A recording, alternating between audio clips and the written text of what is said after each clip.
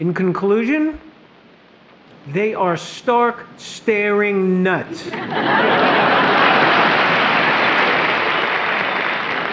They are a cult. They are on the dark side. And they are after your kids. The devil's running their show. But over and over, we keep expecting clear thinking from them when it never happens. They're just too sickly, even for Bellevue. Maniacs all over the joint. The streets aren't safe anymore.